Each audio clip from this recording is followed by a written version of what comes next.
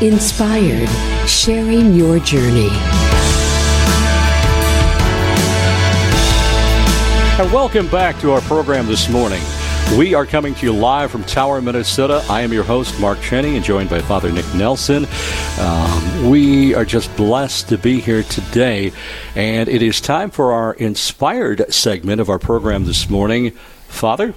Yes, through challenges in her family growing up, a cradle Catholic, Sarah Twite, has been on a journey, so she's going to share her story of finding strength and a safe place in the sacraments in the church during this Inspired segment. Before we get to Sarah, who's here in studio, we'd like to again mention we're going to do a wonderful presentation on Eucharistic miracles. Real Presence Radio invites you to experience the Eucharistic miracles display at St. Martin's Church in Tower this Thursday evening, September 19th. This Vatican-approved display will be traveling with us during our Fall Live Drive tour. And this display was created by a young man who cataloged miraculous events before he died. This special presentation will start at 6:30 p.m. and be on display till 8:30. Again, check our website to see all the stops for this Eucharistic miracle display. And please join us if you're in the Iron Range area of Minnesota this Thursday at 6:30 p.m. And it is time for the Inspired segment of our program here on Real Presence Live. We have a special guest in the studio. Sarah is from Cook, correct? I am now. Good morning. Good morning. And welcome to our program this morning. You said you are now. Can you elaborate on where getting into it, a little bit about your background first? Sure. Good morning, and thank you for having me on this morning and allowing me to share my story. So I'm originally from Milwaukee, Wisconsin, and I live here now in Cook, Minnesota, because I married a wonderful man from this area. Awesome. Father, I'll let you lead here. Growing up, Sarah, you've been Catholic. You were born that way. But was your family always practicing the Catholic faith? What can you say about your growing up? Sure. So as you said, I'm a cradle Catholic, born and raised, went to Catholic school until about junior high. And we were just always very involved. My family, extended family, very involved in the church, going to church every Sunday. We helped with the fundraisers, the breakfasts, the social events. We were involved in the Mass. I was a server myself. My grandma played the organ. My mother and grandfather were lectors, and we were just always very involved. We'd go to stations as a family. We'd pray before meals. So I'd say, we were very much practicing the Catholic faith growing up. There's also, everyone's life, some challenges. What are some of those challenges you had in your family? Would you like to tell us some about that growing up? Sure. So, going to church, and from an outsider's perspective, it may look like we just had the perfect family, and we were very involved, and looked like we got along great, I guess, in the church setting, but outside of that, it was very different at home, and that's something I struggled with, because I always wanted people to know the truth of really what was going on at home and the struggles we had at home, because my father, coming from an abusive home and background, unfortunately, he wasn't able to break that cycle, and my brother's mother and I were affected by a lot of verbal, mental, and some physical abuse growing up. So it is something that I struggled with. It was harder for me actually to see my brothers and my mother go through that. And I think the hardest part was trying to understand how someone like, my father, who loves you so much and tries to do his best, and says he loves you, how he can hurt you so bad and not be sorry. And that was very confusing as a child. So that was a huge challenge for me. I struggled with well into my adulthood, trying to figure out the why behind how somebody can do that and not be sorry. And so I clung to God as my Father in heaven, and knew that ultimately that was my Father. And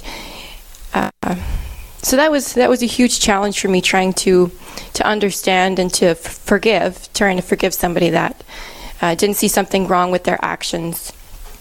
Yeah. Thank you, Sarah. And people listening probably can relate to a lot of that, that you're mentioning. How was the church for you during this time? Did you find a safe place in the church during this time of struggles at home? I did, definitely. So the church I felt like my safe place to go. I talked to God all the time at home and at church, but at church, I knew that I was safe. Nobody could hurt me there. And I just felt so much love from not only the people around me who loved me dearly, but God. And God let me feel that, how much He loved me. I could feel that at church. So I enjoyed it. I looked forward to it. And even when I moved away, I kept going on my own, by myself. So it's always something that I cherished is going to church. Yes, Sarah, it's Father Nick Nelson at St. Martin's Parish, coming live with Real Presence Live, along with Mark Cheney, and we're here with Sarah Twite from Cook, Minnesota, talking about her faith life and during our Inspired segment. Sarah, now there was a time maybe that you might have kind of fallen away from the practice of your faith in a way. What would you say about that? Actually, I never did. I saw others falling away from the faith as I grew older, and still I see family and friends that have fallen away. Even my brothers reject the faith, and I don't really understand why. But no, I never did. I clung to my faith. I kept that relationship with God going, and I think that's what kept me going. That's what kept me helped me through all the struggles and the pain, not just from the abuse, but just from the struggles that we all encounter in daily life. So I actually grew, I think, in my faith over the years. And, there was even a time, I have to say this story here. I had a boyfriend who was Lutheran and told me that if we were going to get married, that I would need to convert and our children would be raised Lutheran. And that in that moment, I knew I was not supposed to spend the rest of my life with that person, because to me, my faith was not a bargaining chip. It was not something I was willing to give up. It was too important to me in my life, and just knowing the Catholic faith was the one true church. So,